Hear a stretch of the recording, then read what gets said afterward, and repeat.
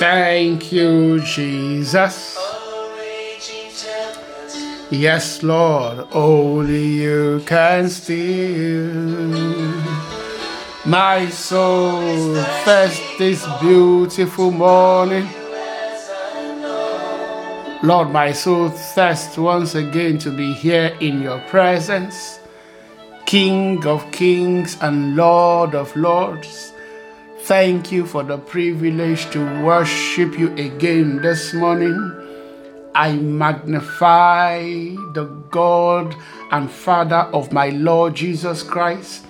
I magnify the one who is Yahweh, the one who is the King of kings and the Lord of lords. I magnify the hope of the nations. Scripture says, to you all of creation will look to, and their faces will be enlightened. Receive all our praises this morning in the mighty name of Jesus.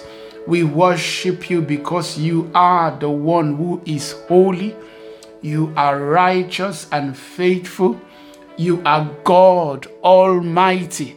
Receive all our praises, O God. Father, we ask this morning that as we read our Bibles again in your presence, and as we learn, we ask, grant us wisdom and understanding. Help us to imbibe your word, and let your name be glorified in our lives. In Jesus' mighty name we pray. Amen. All right, let me say a big welcome to everyone joining in to devotion this morning. I am Murphy Eyenike. So we continue our study of the New Testament. We are currently in the book of Galatians. But first of all, let me say a big thank you to everyone joining in this morning. I hope you're doing well. I pray that the grace of God will abound in your life. I pray you will continue to increase in every area of your life in the mighty name of Jesus. Hallelujah. All right, we dive straight back in. We stopped on Galatians chapter 2. Today we will be taking Galatians chapter 3. Now, I am tempted for us to move on to Galatians chapter 4, but it is important that we spend time understanding Galatians chapter 3, spend time separately on understanding Galatians chapter 4, and then we can take Galatians chapter 5 and 6. I think that's how I want us to read it. I know I promised that we should take 2 chapters each day, but let's separate this. Let's take Galatians chapter 3. Now, the reason is this. Paul wrote to the Galatians church, and I did an introduction. I did a preamble why he was writing to this church. This was a Gentile church, but they were being, will I say, pestered. They were being set upon by these Jews who were insisting that they ought to convert to Judaism before they can become Christians. Okay? They are not stopping them from accepting Jesus as Lord and Savior. They are saying that for them to qualify to accept Jesus as Lord and Savior, just like them, those of them who are Jews, for them to qualify to do that, they would need to first of all convert to Judaism. In other words, they will need to keep the dictates, the laws of circumcision, the laws of Moses, the way we call it. Okay, they will need to keep that. Then they will qualify. They will qualify to be able to accept Jesus as Lord and Savior. If not, the message of the cross was not for them. Jesus died for the nation of Israel. That was how they understood it. That was actually the two separate arcs that this group was now divided into. Those who believed that they had been sent to the Jews, and in reaching the Jews, they felt the message was to the Jewish nation alone. And then those like Paul on Paul's side and Barnabas' side and Titus and Apollos, who believed God had given them this same message, but it was also supposed to reach the Gentiles. They were not saying that they would not reach the Jews. They were saying this message is for the whole world. And so Galatians chapter 3, Paul tries to explain and distinguish that the message of the law is different from the message of faith and grace. They are two separate parts. Okay? So we do not need to accept the law to accept grace. In fact, in chapter 4, he will go on to say that the law was only needed for a while. Now that grace has come, the law ought to exit. Amen? The law ought to exit. And so let's read Galatians chapter 3 this morning, and let's see how much Paul blesses us. See, this is something important for a lot of Christians to understand, because even today we had some legalism. Yes, we had some legalism into the message of grace. And we tell people that, look, Pastor, the way you are preaching this message of grace, if we really, really preach it, it will give people the cloak to sin. But Paul will tell us that, look, you can't really accept this message. In fact, in the book of Romans, they told him, because that was the contention, was grace a cloak or a freedom to continue to sin? Paul said, you don't understand this message then. If you understand what grace is all about, and that's what he will seek to explain in Galatians chapter 3. Please, to get your Bibles, let's read together this morning. Galatians chapter 3 from verse 1. The law and faith in Christ. It says, "O foolish Galatians, who has cast an evil spell on you?" Because the Galatian church were beginning to listen to this guy. Some of them had even converted into Judaism. And to tell you the truth, it wasn't only because of that. Now, the emperors of those times also accepted Judaism. And so, converting to Judaism first, while claiming to hold on to your faith in Jesus Christ, was a way to escape the persecution of that time. So Paul said, "O foolish Galatians, who has cast an evil spell on you? For the meaning of Jesus Christ's death was made as clear to you as if you had seen a picture of his death on the cross." When we preach this thing to you about the death of Jesus, the implication of his death on the cross, Paul says it was as clear as if we painted it on the picture. And of course, we know that this will eventually happen, right? People will paint pictures. We have pictures of the cross, pictures of the last feast, the Passover feast, and things like that. Paul said, look, it was as if you had seen the picture of his death on the cross. Let me ask you this one question. Did you receive the Holy Spirit by obeying the law of Moses? Because the part of faith is very different from the laws of Moses. They are two separate parts. So telling us that we ought to, in fact, Paul will, remember he said he withstood Peter, telling us that we have to be obeying the part of faith, the part of the law. Paul is saying that when you receive the Holy Spirit, wait, how many of you even have the Holy Spirit? For those of you who practice the law, how many of you have the Holy Spirit? But for those of us who have received Christ by faith, we receive the Holy Spirit. And Paul is asking them that the Holy Spirit that you receive, was it based on the fact that you obeyed the law? Maybe you were circumcised, you went to church, you kept the Sabbath day only on Saturday, and all the laws that you had to obey. Remember, if you broke one, you've broken the entire law. Paul said, did you receive the Holy Spirit by obeying the law of Moses? Of course not. You received the Spirit because you believed the message you had about Christ. You received the Holy Spirit because you believed the message you had about Christ. 3 says, how foolish can you be?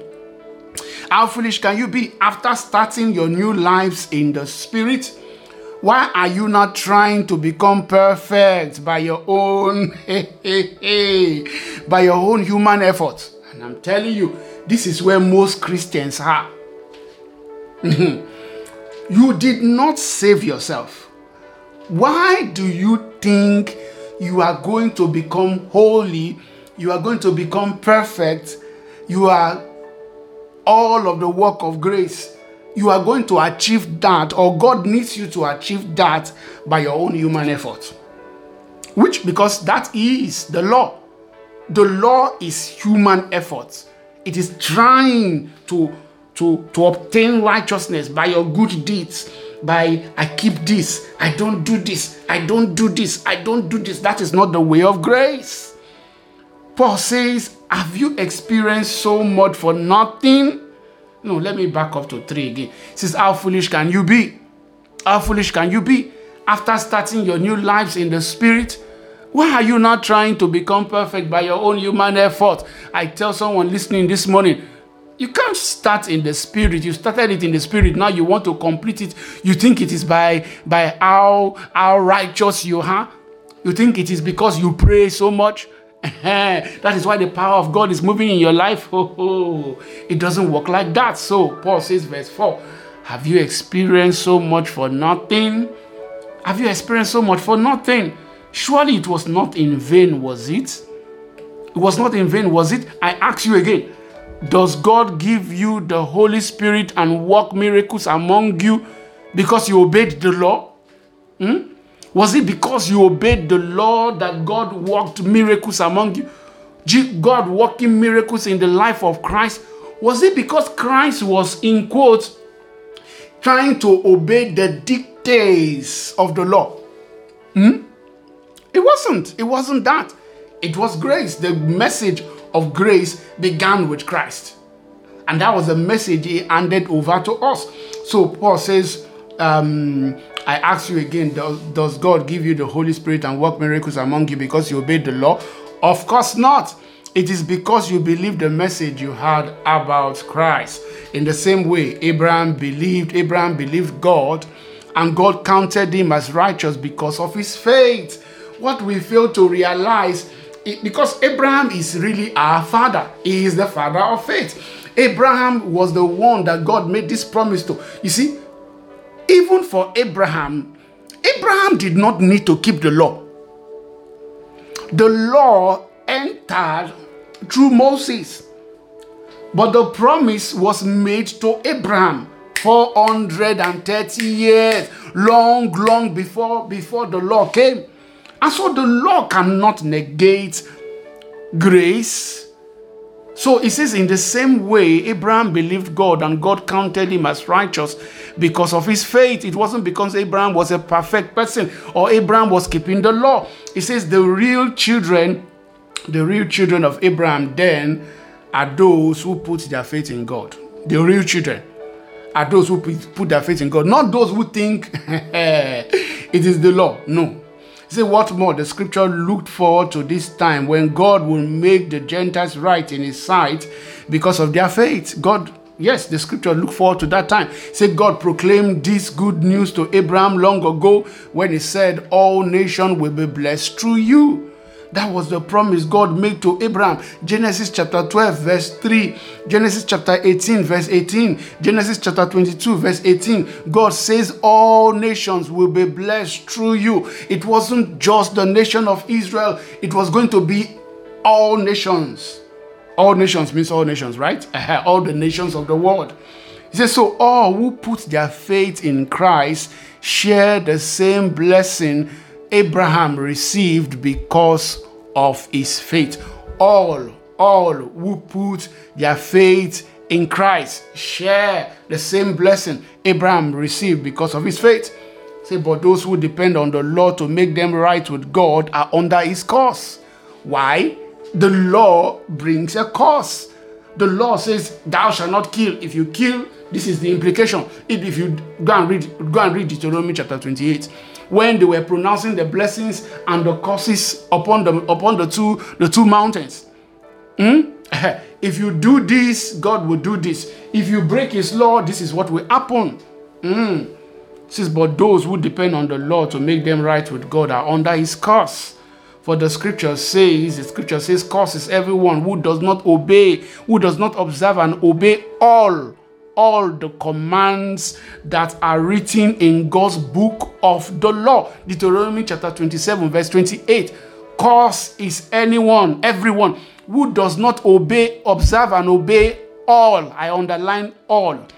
You can't obey some and think you escape or you are okay. No, you have to obey all. So it is clear that no one, verse 11, it is clear that no one can be made right with God by trying to keep the law. No one. Why? Because no one can keep all the law. That was why no one was ever made right in the presence of God by keeping the law. There were many whom God declared righteous. Abraham, for example, God declared him righteous. It wasn't because of his obeying the law. No, it was by grace.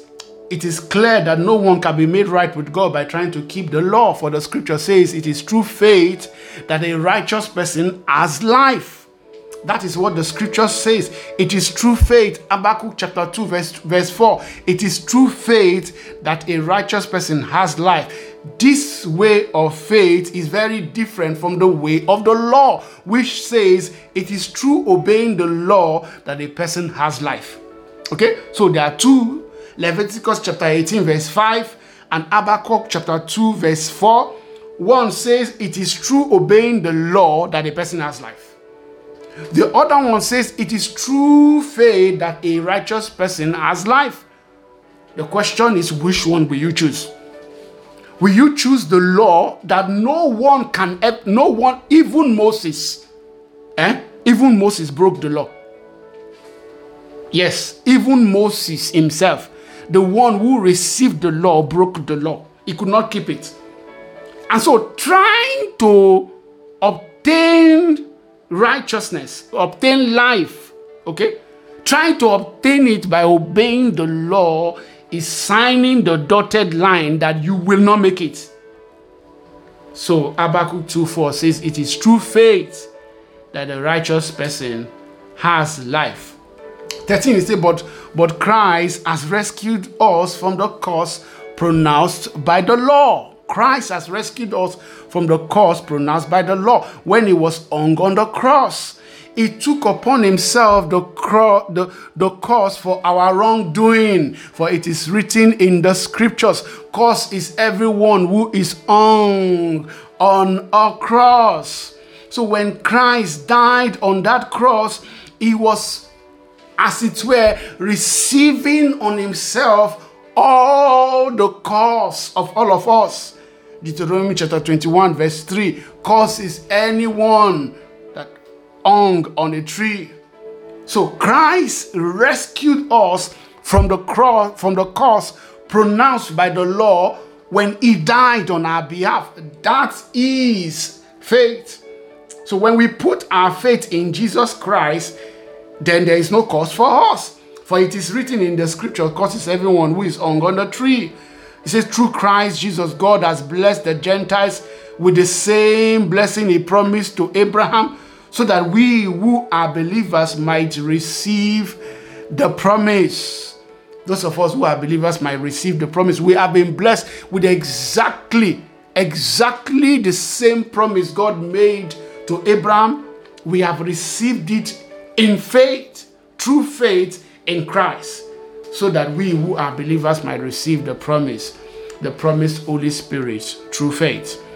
Verse 15, dear brothers and sisters, here is an example from everyday life. So Paul explains it with an example. Just as no one can set aside or amend an irrevocable agreement, so it is in this case. God gave the promises to Abraham and his child. It is an irrevocable agreement. God gave the promises to Abraham and his child, because the promise was made to Abraham's seed. It says, and notice that the scripture doesn't say to his children. to his children, to Abraham's seeds. Instead, it says to his seed, as it meant many descendants. Rather, it says to his child, that's to his seed. And that, of course, means Christ. This is what I am trying to say. The agreement God made with Abraham could not be cancelled 430 years later when God gave the law to Moses. God will be breaking his promise. It is an irrevocable promise. An irrevocable promise that God made to Abraham. And so, because the law entered, did not cancel the promise. It did not cancel the promise. It says the agreement God made with Abraham could not be cancelled 430 years later when God gave the law to Moses. God will be breaking his promise if he did that. Say, for if the inheritance could be received by keeping the law, then it would not be the result of accepting God's promises. Because Abraham had to accept God's promise. God made the promise to him and to his seed. So if Abraham could achieve it by obeying the law, then it will not be by promise. It will not be a promise. He said, then it will not be the result of accepting God's promises. God's promise. But God graciously gave it to Abraham as a promise. 19. Why then was the law given? Why then was the law given? Paul will explain why God gives us the law. He said it was given alongside the promise. Of course, the promise was for a while, 430 years before the law entered. It was given alongside the promise to show people their sins. What the law does is show us our sins. He said, but the law was designed to last only until the coming of the child who was promised. God gave his law through angels to Moses, who was the mediator between God and the people. Said now a mediator is helpful if more than one party must reach an agreement, but God, who is one, did not use a mediator when he gave his promise to Abraham. I wish I had time to be able to explain this. See, when God made the promise to Abraham, God did not use an angel. He did not use a mediator. God himself made the promise. And when God makes a promise, it is bound by his oath. It is bound by his person. God will have to die. God will have to cease to exist for the promise to fail. So, it is by far stronger than the law. The law was only given to show people how sinful they are. In other words, it will show people how much they needed God. They could not help themselves. They had to turn to God. It says, but the law was designed to last only until the coming of the child who was promised. God gave his law through angels to Moses, who was the mediator between God and the people. Now, a mediator is helpful if more than one party must reach an agreement. But God, who is one, did not use a mediator when he gave his promise to Abraham. Is there a conflict then between God's law and God's promises? Absolutely not. If the law could give us new life, we could be made right with God by obeying it. But we cannot obey it. That's the problem. But the scriptures declare that we are all prisoners of sin. The scripture declares we are all prisoners of sin. So we receive God's promises of freedom only by believing in Jesus Christ. The problem is not the law. The law is okay. The law is perfect. Thou shalt not kill. Is it not good? Thou shalt not steal. It's great. The problem is man cannot keep it. It is the weakness of human nature. That is why God made the promise. Hallelujah. Let's try and round this up. Say, before the way of faith in Christ was available to us, we were placed under guard by the law. The law was taking care of us. We were kept in protective custody, so to speak, until the way of faith was revealed. It's like somebody taking care of your child until you came back. Now that you are back, the person taking care of the child is insisting that he will continue taking care of the child. It doesn't work that way. Guy, move out. My child is my child. Until the way of faith was revealed. Let me put it another way. The law was our guardian until Christ came. It protected us until we could be made right with God through faith. And now that the way of faith has come, we no longer need the law. Oh God, we no longer need the law as our guardian. Hey, I wish I was in church this morning. We don't need the law. You don't need the law as your guardian. Give up the law. Accept Christ. Accept grace in Christ. And see how cheap is it to live for God. 26, for you are all children of God through faith. Hey, thank you, Jesus. Will you declare with me this morning, I am a child of God? Hallelujah. Yes, I am a child of God. He said, for you are all children of God through faith in Christ Jesus. We put our faith in Christ Jesus. We became children of God. It says, and all who have been united with Christ in baptism are put on Christ like putting on new clothes. All who have been united with Christ in baptism. The baptism is twofold. There is the spiritual one, there is the physical one. All who have been united with Christ in baptism have put on Christ. I have put on Christ. You have put on Christ like putting on new clothes. So in other words, we have thrown our old clothes away. The old clothes is the sinful nature. The old clothes is trying to obey the law. It says there is no longer Jews or Gentiles, slave or free, male or female, for you are all one in Christ Jesus. And now that you belong to Christ, you are the true children of Abraham. You are his heirs. And God's promise to Abraham belongs to you. Hallelujah. I'm telling you, Galatians chapter 3 is so powerful. If you understand this, you will never struggle ever again. You will never struggle with sin ever again. You will never struggle with the devil making you feel that you are a sinner. You have put on Christ. Let me read that place again. It says, and all who have been united with Christ in baptism, when you became born again, you were baptized into Christ. I've put on Christ. I have put on Christ. I cannot take him off. Sadly, you can't take him off me again. So let's round up this morning. You are a child of God. He said, for you are all children of God through faith. You are a child of God. I declare this morning. And the way we became children of God is our faith in Christ, not the way of the law. The law was our guardian once, but now we have accepted Christ Jesus. And so this morning, will you declare with me, thank you, Jesus, for dying for me. I accept the way of faith. Lord, I will live every day by your grace. I will live every day for you, Lord. Father, we give you all the praise. In Jesus' mighty name we pray. Amen. All right, thank you so much for listening today. God bless you. Enjoy your day.